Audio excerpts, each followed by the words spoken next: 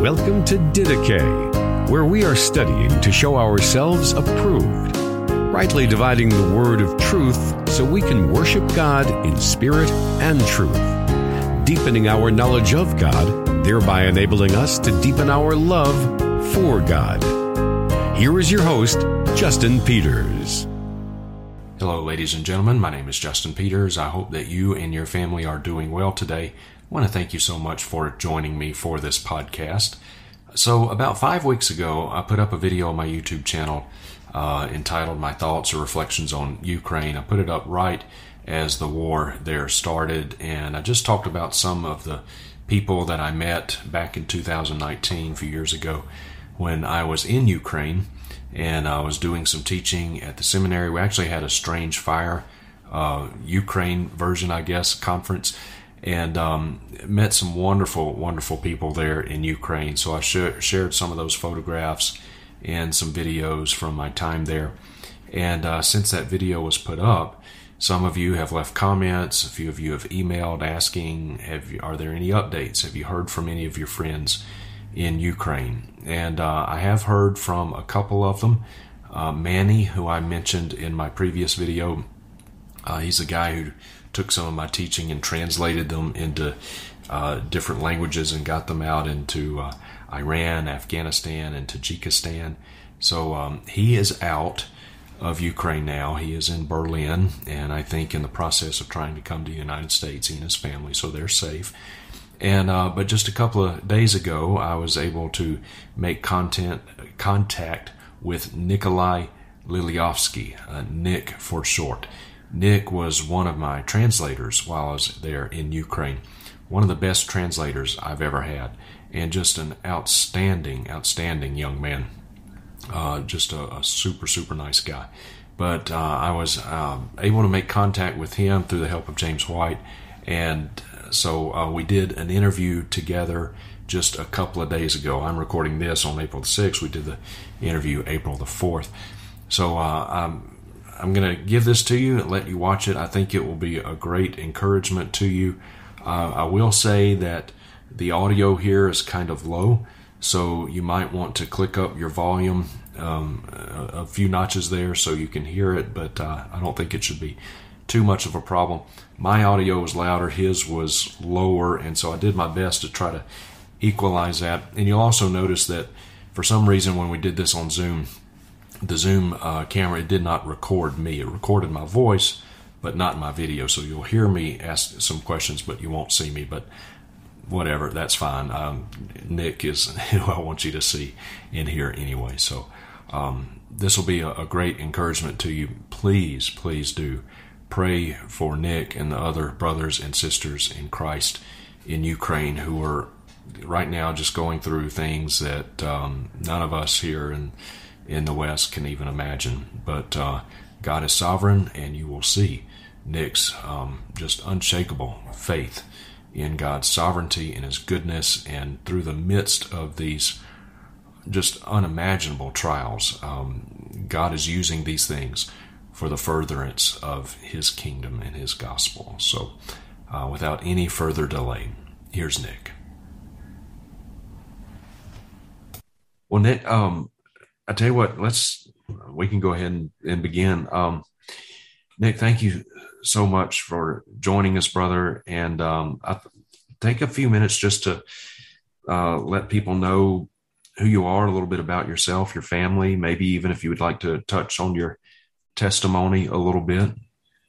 Sure. Thank you so much for having me. It's been a pleasure.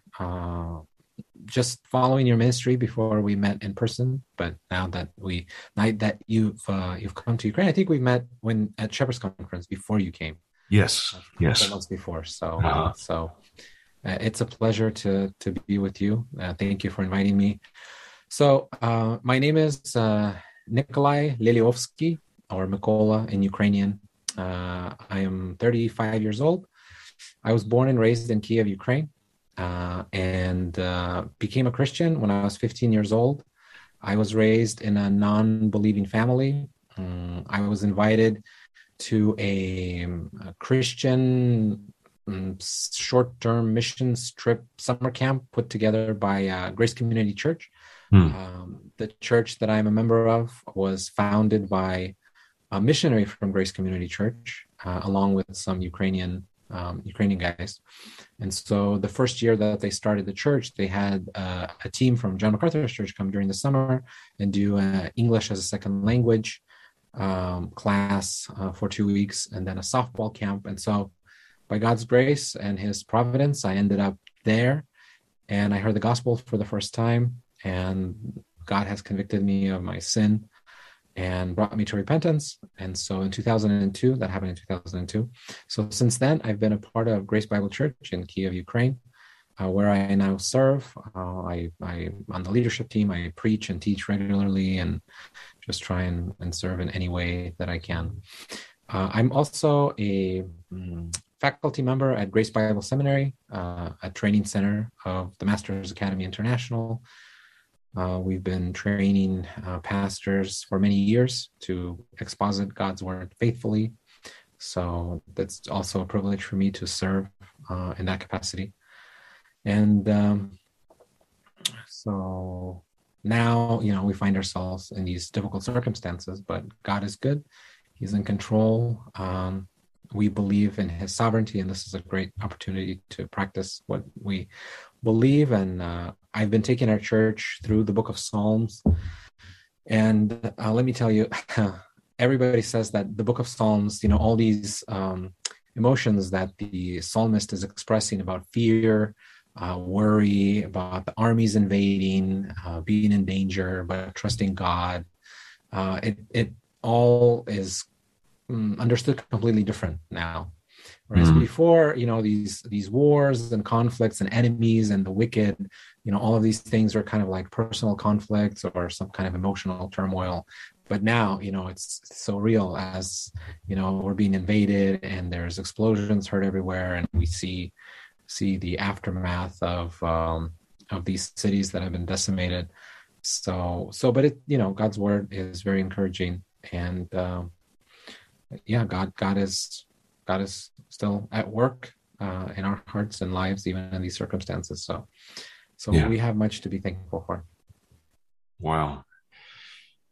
Yeah, I guess, reading those Psalms, it seems kind of, you seem kind of, I guess, detached in a sense, because we haven't been able to relate to being in war, but you're there now. You're in the midst of it. Yeah, and I think everybody would say that they love the book of Psalms, and obviously it's very encouraging and very practical to people in all circumstances of life. But to think, that war has been such a big part of people's lives for most of human history, and I never thought that in the 21st century, living in the center of Europe, we would have a war, and much less with a nation that is to us like a brotherly nation, where we have, similar culture, similar language. Right. And just see this happening. It's just completely, I think that most people in Ukraine, didn't see this coming, and it's still hard to believe. I talk to people every day who say that it's just hard to believe that all of this is happening. Yeah, I know. It's got to seem so surreal, because I was watching the news in the days leading up to before the war started, and life was normal. And that you're in Kyiv, right? Are you in the middle of Kyiv right now? So I am in Kyiv, in the city of Kyiv, where, this is my apartment building. Okay. In one of my rooms. Very traditional Ukrainian background. We have carpets hanging on the walls, but that's another story. But yeah, so we're in the northeast corner. Northeast, okay. You can imagine the city of Kyiv as a square.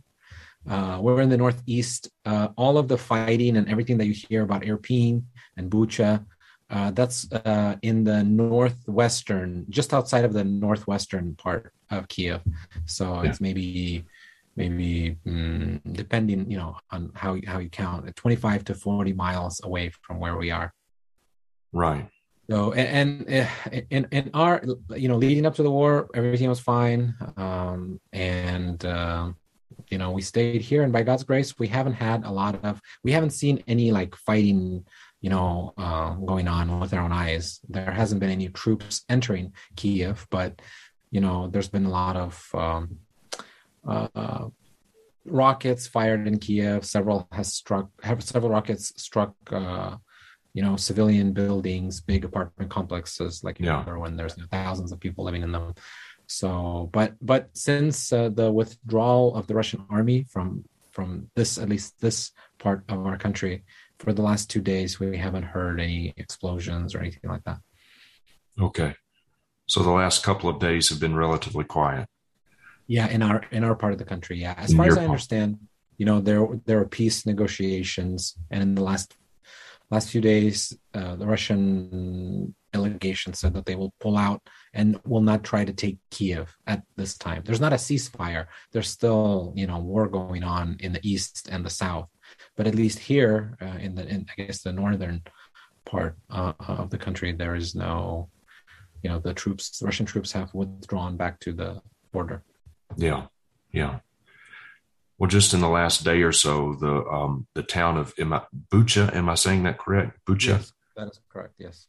Just horrific scenes out of Bucha. How far is that from you? And do you know any of those folks in Bucha? Well, that's about 30 miles from here. Yeah, I mean, we know Bucha is like a suburb of Kiev, basically. Yeah. It's outside of Kiev, but a lot of people commute there and things like that. So,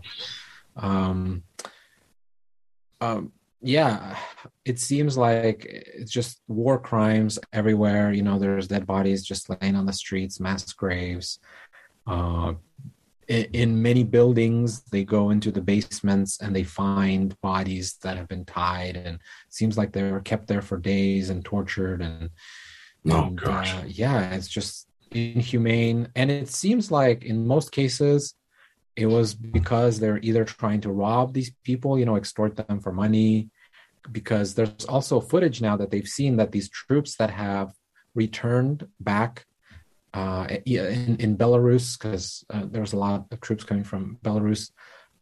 They are shipping, like they go to a UPS or a FedEx and they ship the things that they stole from Ukraine back home using, their passports and addresses and things like that. So it seems like a lot of it has been motivated by, sordid gain and just trying to rob people, take their money. I'm sure some of it had to do with trying to find out what the Ukrainian army is doing and things like that. But yeah, the aftermath that they left after, I mean, it's just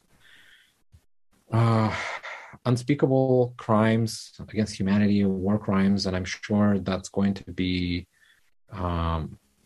something that the international community is going to deal with long after the war is over. Yes, trying to bring those people to justice. Right. Yeah, I hope they are. And if they're not brought to justice in this life, of course, certainly they will be in the next. But yeah. But that that's just a small glimpse of what's going on, because basically any part of the country that has been invaded by the Russian army is like that. There's civilian atrocities done to civilians in small villages. And anywhere, because as far as I understand, the people that are fighting on the side of the Russian army, a lot of them are either people that are doing it to avoid prison sentences, to avoid conviction, or people who are doing it to make money, contractors. Contractors and stuff. So it seems like, there's a lot of inhumane treatment, but at the same time, to be fair, there are, I've spoken to some people who have eyewitness accounts where some Russian troops are trying to help Ukrainians evacuate. They would use their tanks or their armored vehicles to put civilians, and they take them to extraction points from, cities that have been surrounded and things like that. So, really? Not every single Russian soldier is, a moralist criminal person. I mean, war is ugly, and those kinds of war crimes probably happen anywhere in the world where you have such massive war. But yeah, I mean, Ukrainian people are shocked. They're angry. I feel like this will sow discord between the two nations for many generations, and unfortunately, it has really been dividing the church as well. So, you say it's been dividing the church? Yeah, because so basically since 2014, when Russia annexed Crimea and kind of started this proxy war in the East, there's been a lot of animosity between Russian and Ukrainian Christians all over the world, because there's Russian propaganda, and they've been saying that Ukraine is overrun by nationalists, Nazis, and who basically what we are seeing in those cities is what Russia has been telling their people for 8 years is going on in every city in Ukraine. They are saying that the current regime in Ukraine is exterminating its own people based on what language they're speaking or something like that. And so many people in Russia believe that what's happening here now is a just recompense for the atrocities that Ukrainian government has been perpetrating on their own people. And unfortunately, many Christians are caught up in that, and they believe that this is God's judgment on the nation. And it's regrettable that some innocent people have to suffer and Christians have to suffer, but people are getting what they deserve. And obviously, Ukrainian people are appalled by that and very hurt, and then they try to argue and prove things. And I think we've seen even in the West and in the United States, how politics divide people, and how media can brainwash people, and how people believe things so easily. And so we have been greatly affected by that, and there's been a lot of division amongst the people. Ukrainian Christians are demanding from Russian Christians to go out and demonstrate, protest, to speak against the war, to speak against Vladimir Putin. But in Russia, they just passed a law where if you speak against the government, or even if you call this, in Russia they call this a special operation. It's forbidden to call this a war. So if you do that, you can be prosecuted and get a sentence up to 15 years in prison. Yeah. And so people there are afraid, and I think there's going to be a big fallout for the Christians in Russia as well, who are not, Orthodox, who have some connections with, Protestant organizations in the West and things like that. So they're afraid, and unfortunately, there's been a lot of judging going on back and forth, and not a lot of graciousness and kindness. Yeah. Well, Nick, in some of the texts that you and I exchanged leading up to this interview, you said that as horrible as all of this is, it has presented some opportunities for you in furtherance of the gospel. Tell us a little bit about that. What's been going on in those respects? I think the positive, encouraging thing is that I think the churches have rallied together to really put Christ's character on display of love and service. And so and not just Christians in Ukraine, but just even in the surrounding countries, and even, Christians around the world are praying for us, sending their support in any way that they can. So that, that's been very, very encouraging. And speaking from, our experience, what's been going on here, we had the opportunity, to share the gospel with people who I guess are more open to talk about spiritual things in light of, death that they see, and their anxiety and fear and things like that. So we can just share gospel on the streets, and we have some humanitarian aid that we have received from our brothers and sisters in Germany, and so we're giving out some food and some supplies and things like that, and we're giving out gospel tracts, and we're inviting people to church. And just last Sunday we had three people come to the church and hear the gospel and have some good conversations and things like that. So and that's going on everywhere. I think the church is really trying to use this as an opportunity to point the people who are desperately seeking peace toward the Prince of Peace. Yeah. So, indeed. Well, Romans 8:28, it doesn't say that all things are good, because all things are not good. But God in his providence does work out all those things that in and of themselves are not good together for the good. Yeah. And you said that in one of your texts, you said that you've had some refugees in your church, and you've been able to. Yeah, so in our church, we have our church is adjacent to our seminary, and so we have some like places where we house students while they're in session, and so we've converted that a little bit into places where refugees who are fleeing places where the most severe battles are raging, we would house them for a few days and feed them and then help them, send them off on their way to wherever they're going. Yeah. So we've had good, we had a good opportunity to share the gospel with them in a group setting and as well in a personal setting. And at least the people that we've spoken with, a lot of them are, very Eastern Orthodox or works oriented in their thinking, in their relationship with God. So we try to explain to them, that no one is justified by works; it's only by faith, by God's grace, in Christ alone. And so we try to give them out our contacts and encourage them if you have any more questions or you need any help. We have brothers and sisters all over the world that can help.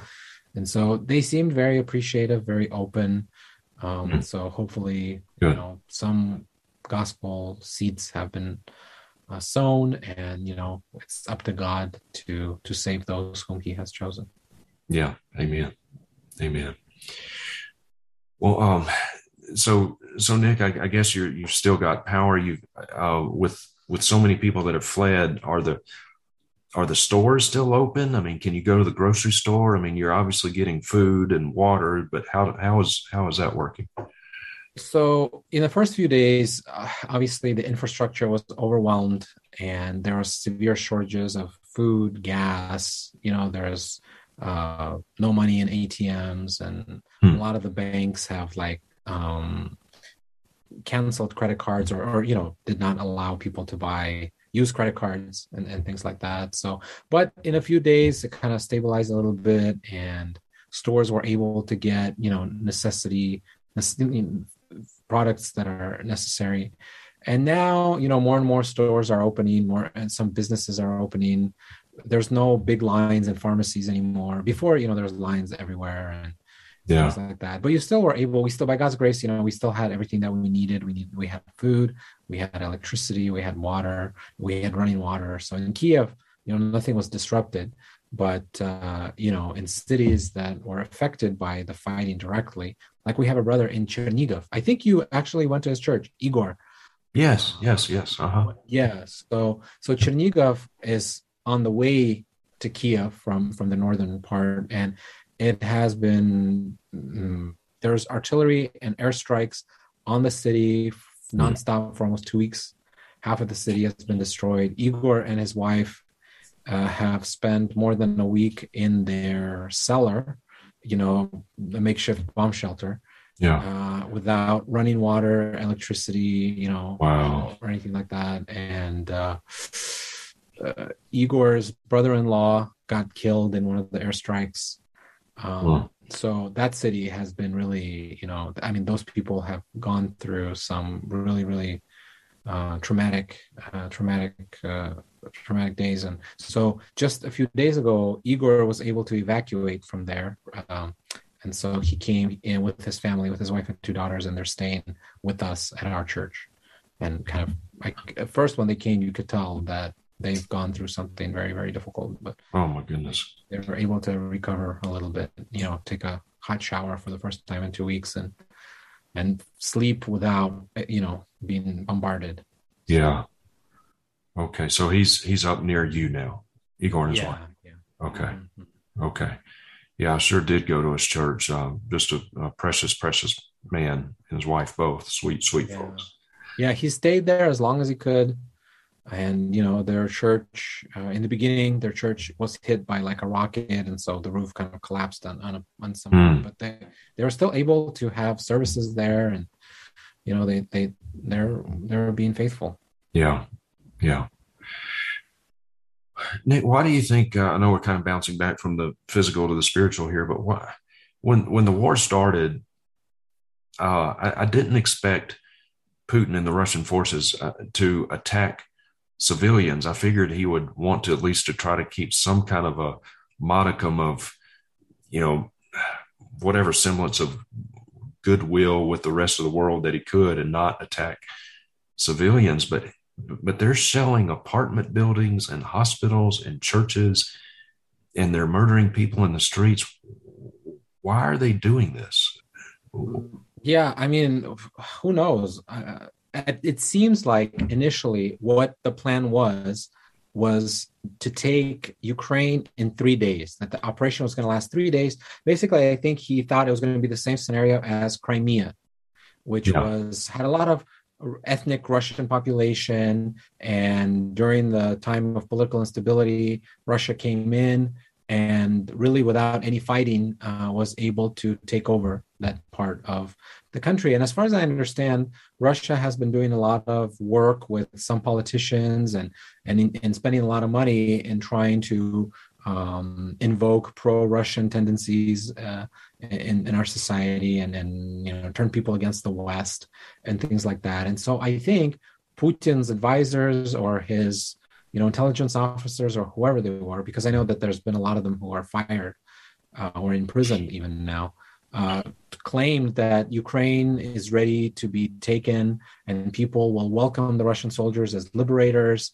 and basically the Ukrainian army is very weak and is not able to resist and things like that. So it's a severe miscalculation on his part, I guess. And so it seems like the first few days, they couldn't believe what was happening. And the Ukrainian people, I could tell in the first few days we were laughing and smiling that, these Russian troops are coming and they get lost and they run out of fuel and they don't know what they're doing. And so we're like, hey, do you want us to show you your way back to Russia? Yeah, I saw some of that. Yeah. Yeah. And so then, as the war continued and it seemed like the Russian command, they really didn't know what they were doing, and they were pushing people just to be slaughtered, by the Ukrainian army, who, to the surprise of the entire world, was able to put up a good fight. And there's been a lot of military aid from European countries, anti-tank missiles and things like that. And Ukrainian army has been gaining a lot of training and preparing for this since 2014. Yeah, a lot of the guys have been fighting in the East and things like that. So it's not the same army that we used to have. So they're able to put up severe resistance and not really allow Russia to advance too much. There's only been one area where they've seemed to have advanced and took over a region in the southern part of the country, but they haven't really, they have not gained any of the tactical advantages that they're hoping for. And as the frustration of the Russian army was building up, as they were losing thousands and thousands of troops, I mean, they've lost more troops in the first 2 weeks of the war than the United States lost in Iraq and Afghanistan in 20 years. Yeah. So the casualties are so severe, and there's, I think as frustration was mounting and the Ukrainians were not giving up, the Ukrainian army was not giving up, they wanted to use like the scare tactic of shooting at some civilian buildings. It wasn't as widespread as it is now. So they first started, to try to, I think, frighten or make the army retreat or something like that, but that didn't happen. And so eventually in time it just became indiscriminate bombing of, like you said, civilian population, maternity hospitals. And if you listen to the Russian officials, they maintain that anything that has been attacked for a good reason. All of those objects are military objects or objects that the Ukrainian army is using to put their artillery or troops or things like that. And if there's any images of civilians getting hurt, or, like in Mariupol, the maternity hospital with pregnant women, bleeding and dying, Yeah. They said that it was all staged and it's Ukrainian propaganda. And so obviously they're spreading their deception and putting out all these lies. But I mean, when it's so widespread, when it's so clear and obvious what's going on, the world looks at it and is, shocked. And thankfully, there's been a lot of good responses against Russia and these economic sanctions and all these oligarchs not being able to access their money abroad, which I think is contributing to the fact that Russia is kind of scaling down. Because at this point, there is a no-win. This is a no-win war for Russia, not no-win war for Putin. There's absolutely no scenario in which he will be able to claim any sort of victory. So, right. So, yeah. Right, which is kind of the scary thing, because you see logistically that he can't occupy Ukraine and control it militarily. He just can't do it. And yet he continues the fight, continues the battle, the attacks. And so it makes you wonder what a man who is so detached from reality will do in desperation to save face. So, yeah, I mean, since he threatened the world with using nuclear weapons, that I guess people have been discussing it, and they're still talking about the possibility of him using a tactical, nuclear weapon on Kiev or something like that. So, but hopefully, he can give the order, but the people, it needs to go through the chain of command, and people will just not do that, because that is, that is madness, and that is, self extinction. Yeah. So yeah, but it seems like at this point, the situation is going to be that they're just going to focus on those areas that they have sort of been trying to occupy since 2014 in the eastern part, the so-called Donbass region with Donetsk and Lugansk, and in the south near Crimea. I think it's going to shift there, and we'll see what's going to happen. Whether Ukraine will agree. I think what it is now is that Ukraine is not going to try and take those territories back by force. So what Ukraine wants is a ceasefire and a withdrawal of the Ukrainian troops from the Ukrainian territory, and then they would want to diplomatically negotiate the status of those regions. Yeah. Okay. Yeah, actually, the audio was better when you kind of leaned up there a little bit, Nick. I could hear you a little bit better, if you don't mind. Okay. Okay. Sorry. No problem. That's okay. That's okay. Yeah, I'm glad you made the point a few minutes ago, that not even all of the Russian soldiers are committed to this. Some of them are trying to help the Ukrainian people. Some of them are apparently sabotaging their own equipment. I've heard reports of some Russian soldiers killing their own commanders, because they're just there have been reports of that. Yeah. So it's important that people understand that not all Russians are supportive of this. Putin is a wicked man, but not all Russian people are supportive of this. We have brothers and sisters in Christ in Russia as well. How is Greg White doing? Are you still in touch with Greg and the folks? Yeah, so Greg, he stayed, and we're serving alongside each other at the church. Yeah, good. So as far as I know, the other missionary family is still in Ukraine from Grace Community. So they're serving in their place. And so, so Greg and his wife have been serving faithfully at our church and coordinating aid and things like that coming in from our brothers and sisters in other countries, and so by God's grace, we're all doing well and trying to do the best that we can in the circumstances to be faithful. So you're still having church every Sunday? Yeah. There was one time when we were not able to have church in the very beginning, the first week of the war. They implemented out of the blue this curfew. For several days, no one was allowed to leave their homes and go outside, and that was like over the weekend. So we were kind of caught off guard with that. But then the next time when they did that, we agreed that we would all come and stay at the church and live for the few days that the curfew was. Yeah. Be at the church and spend that time together in prayer and in God's word. So after that, our services have not really been disrupted. Okay. In Ukraine, the spiritual climate overall in Europe is very dark. There's not a lot of Christians percentage-wise. Of course, there's not a lot of true Christians percentage-wise in this country, but generally speaking, Europe is pretty dark spiritually. But Ukraine is one of the more Christian countries, maybe the most Christian country in Europe. Is that correct? Well, they say that Ukraine and Romania put together have more evangelical Christians than all of Western Europe and Russia put together. Wow. But even then, like the population of Ukraine is around 40 million people. And by the most generous estimates, there are about 2% evangelical Christians in Ukraine. So that makes for what, 800,000 people. And that's a very generous estimate with all groups, all Protestant evangelical groups. Right. So, but yeah, compared to some of the countries in Western Europe and even in Russia, Ukraine is considered to be the Bible Belt of Europe. So yeah.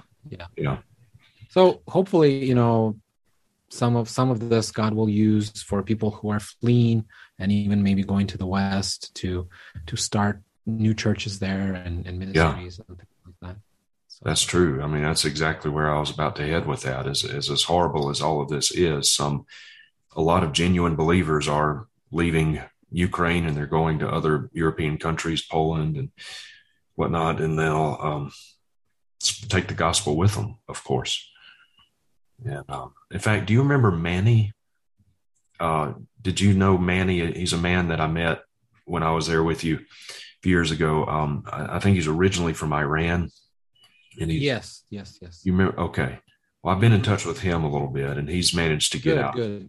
Yeah. Good. Yeah. He's been a student at our school. Actually, after he left, we started a program, and he's been a student, and he's been faithfully ministering in different places around the world. I'm not sure if he wants me to name these places, but he's been trying to minister to Persians in different places and things like that. And so yeah, dear brother, and I know that wherever he goes, he will continue ministering.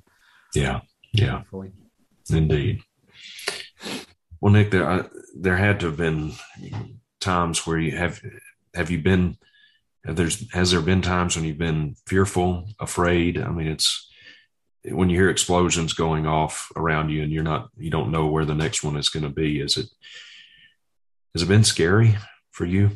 Yeah, I mean, of course, I don't think anyone is prepared for this. And, sometimes these explosions are so close that you feel your insides, jumping up and things like that. But so sometimes when, you're just having conversations. I remember one time when we had the refugees in our church on Sunday morning, and I think Mr. White was preaching, Greg was preaching, and I was translating for him, and there was an explosion really close, and all of us kind of like jolted, and especially them, you could see, because they had nonstop bombardment so they were like, whoa. So of course you have those kinds of feelings, but I don't know, I mean, honestly, I feel like, humanly speaking, you would be in a hopeless situation and it would be very difficult for you not to be depressed. But as believers, we believe, like you said in Romans 8, that God knows best what's for us, and all things work together for good to those who are called and those who love God.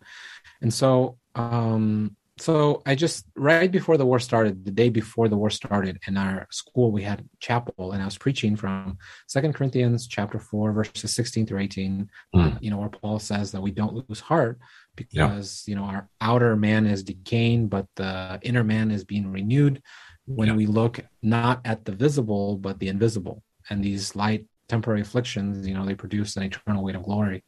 And because everybody was kind of afraid, rumors of wars and things like that, not sure what's going to happen. And I was just trying to encourage the people that, we have to have the right perspective. And Yeah. By God's grace, I feel like at least with people in our church, we've been able to encourage them and help them understand that ultimately, we are citizens of heaven, and God has prepared a home for us there, and that is truly our home. That's where we will be with Him. And the most important thing for us on earth is to be faithful to the Lord and everything, and be faithful to the end. And so by God's grace, we found a lot of encouragement in God's word. And I said in the book of Psalms and other passages that talk about God being our refuge. And, Jesus said for us not to be afraid of those who can only kill the body, but to be afraid of the one who can, just destroy the soul in hell.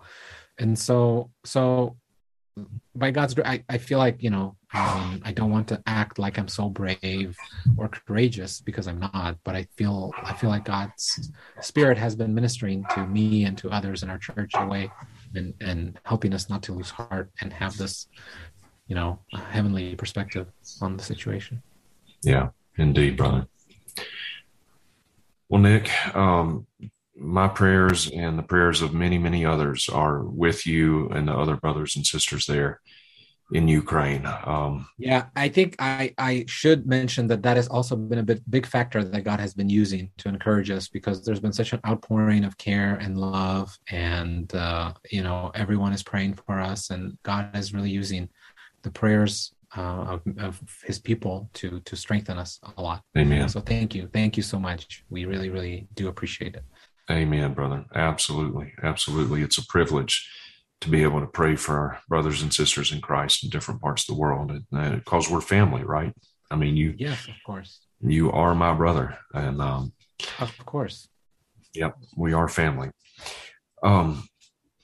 Nick, aside from prayer, what can we do in a more tangible way? I know there's a lot of people watching right now, and they think, what can I do? How can I help in a tangible way? Is there anything we can do? Well, I know that Grace Community Church has set up a page on their website, gracechurch.org, to give to Ukraine, financially.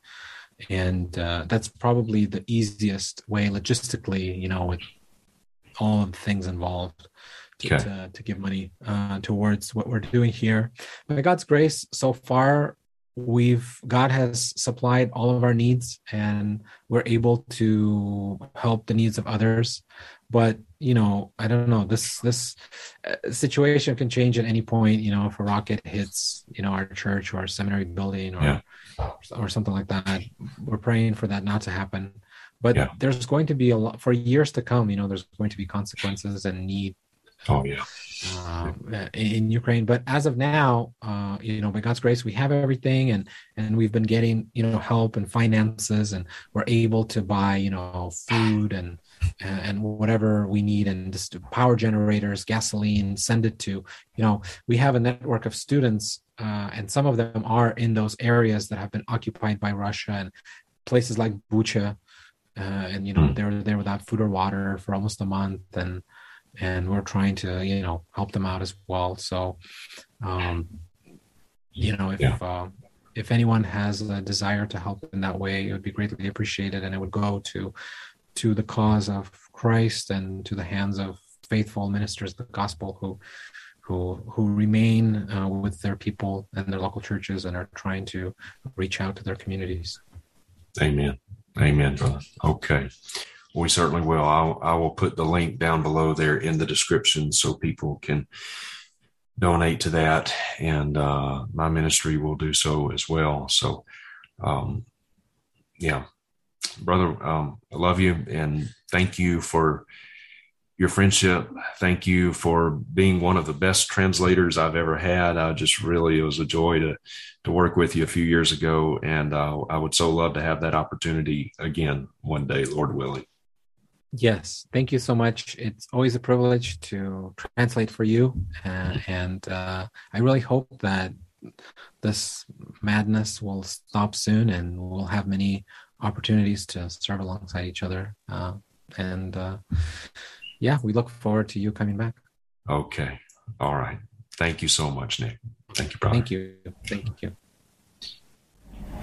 Okay, dear ones. Well, I hope that interview was helpful for you. It was an encouragement to you. It certainly was to me to be in touch with Nick. So do pray for Nick and all of our brothers and sisters in Christ in Ukraine, many of whom are being dispersed abroad to other countries. They're going into Poland, they're going into Romania, they're going into Hungary, and all these European countries. And some of these are believers, and they are taking the gospel with them to these other countries who are not as evangelized as is Ukraine. So even in this, God is working out His perfect plan. So, okay, thank you. Until our next time together. Oh, and the link down below in the description, if you would like to help in a more tangible way, I'll provide that down in the description so you can link there. So until our next time together, may the grace of our Lord Jesus Christ, the love of God, and the fellowship of His Holy Spirit be with you all. Thank you for listening to Didache. We hope that you were encouraged and edified by what you just heard. If you have a question or comment for Justin, are interested in more teaching resources, or would like to have him come and preach at your church or conference, you may contact him at justinpeters.org.